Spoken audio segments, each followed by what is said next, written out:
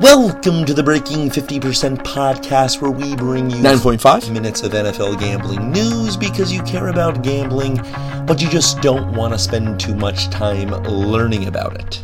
Trash cover of the week. Dallas Cowboys plus 2.5 over the Washington Redskins. You know there were limited options when we go with an underdog that won straight up. But Kirk Cousins' performance was so bad it had to be documented, and this is how we will document it. Kirk Cousins had been a bad quarterback for his entire career.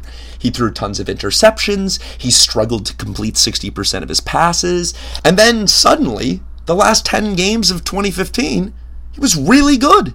Only threw 3 interceptions, went on to pass for more than 4,000 yards for the season, and got the Redskins to the playoffs. Pretty perfect timing, too, considering he was up for a new contract this summer. A new contract of $16 million per year, which he refused to sign, meaning that he's on a 1-year franchise tag deal, meaning he's betting that 2015 was not an aberration, but rather an improvement and a sign of things to come. While we are early in the 2016 season, it seems like 2015 was more of that outlier aberration as opposed to a sign of things to come.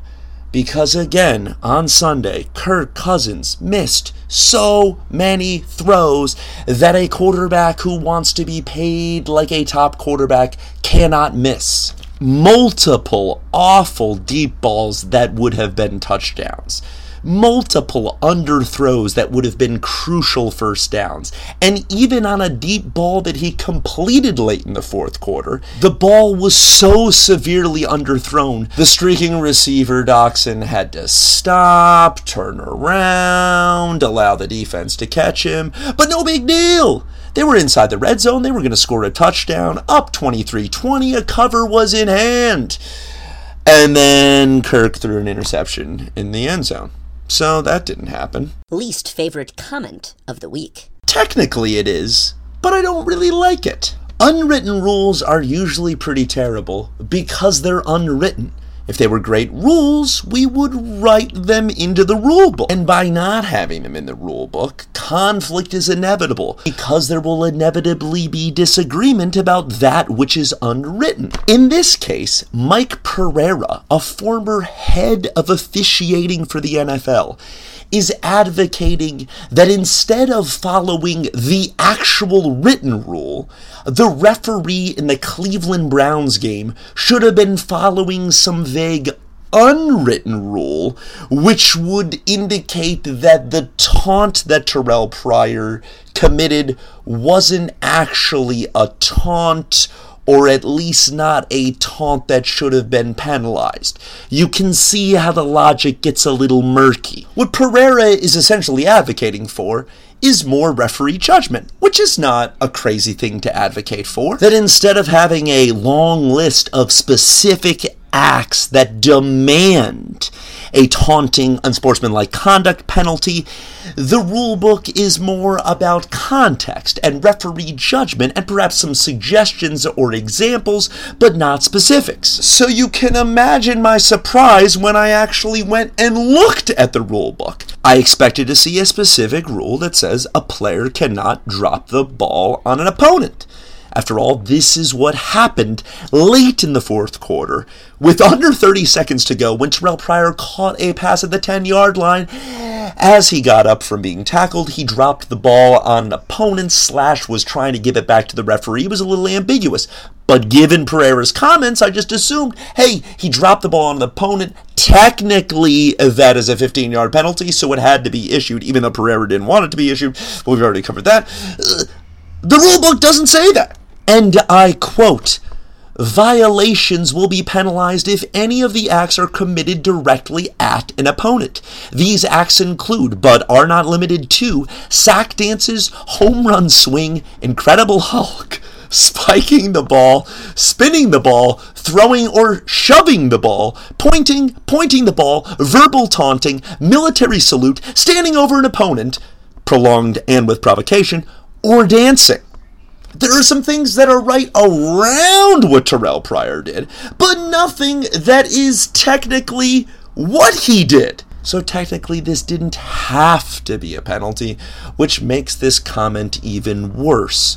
1, Pereira was suggesting that referees should follow unwritten rules as opposed to the actual rules, and 2, he was wrong about what the actual rules are. Reminder of the week. It is much easier to play offense, specifically for quarterbacks, than it ever has been. We keep talking about how easy it is to play offense, how hard it is to play defense. You can't go low on the quarterback. You can't go high on the quarterback. You can't touch a receiver.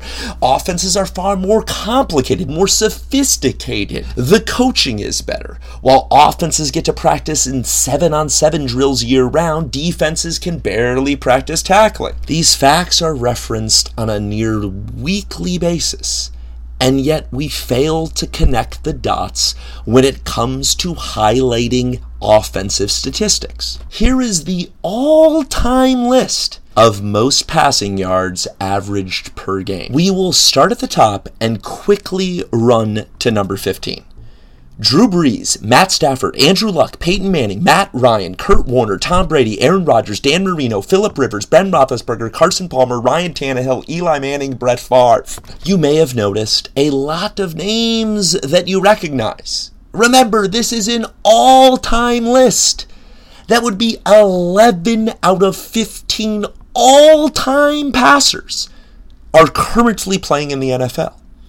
So what does this mean? This means we need to be just a little bit more practical when it comes to comparing current offensive players to anyone who has played in a previous era.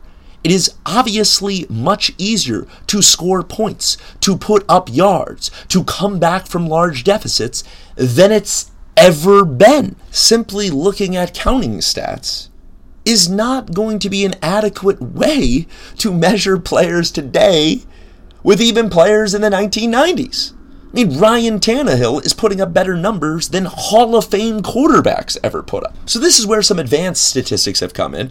But for those who are, for some crazy reason, fearful of that, here's a new suggestion. Simply compare statistics within the season they occurred. For instance, in 2007, Tom Brady threw 50 touchdown passes. That sounds like a lot. That is a lot. How did it compare to how other people were throwing touchdowns at that time? The average output of the top 10 quarterbacks, removing Tom Brady, was 29.44. So Brady's performance was nearly 70% above the average. Now compare that to Dan Marino's 1984 season where he threw 48 touchdowns. I mean, Brady's was better, right? He threw 2 more touchdowns. Well, let's take a look at what happened in 1984. The average top 10 quarterback threw 24 touchdown passes. So Marino was 96% above the norm. Very simple math, but fairly illuminating. Or take receivers last year. Julio Jones, incredible, 136 catches. Well, the average of the top 10 was 106. So he was 28% above the average. Nice. But compare that to Don Hutson's 1942 season. He had 74 catches, which if you just go straight by the numbers, is terrible compared to Julio Jones. But the average number of receptions in that season out of the top 10 receivers, 22. He was 230% better than the average. A far, far, far more impressive accomplishment than what Julio Jones did. See, this method allows us to still cling to yards and touchdowns and receptions and passing yards and those very simple counting statistics, but fairly compare them to what has come before. Well, it took me 1 week to break the format. So much for 5 minutes. We're experimenting with some things here early on in the season. We'll get things on a consistent track sometime soon, I would think.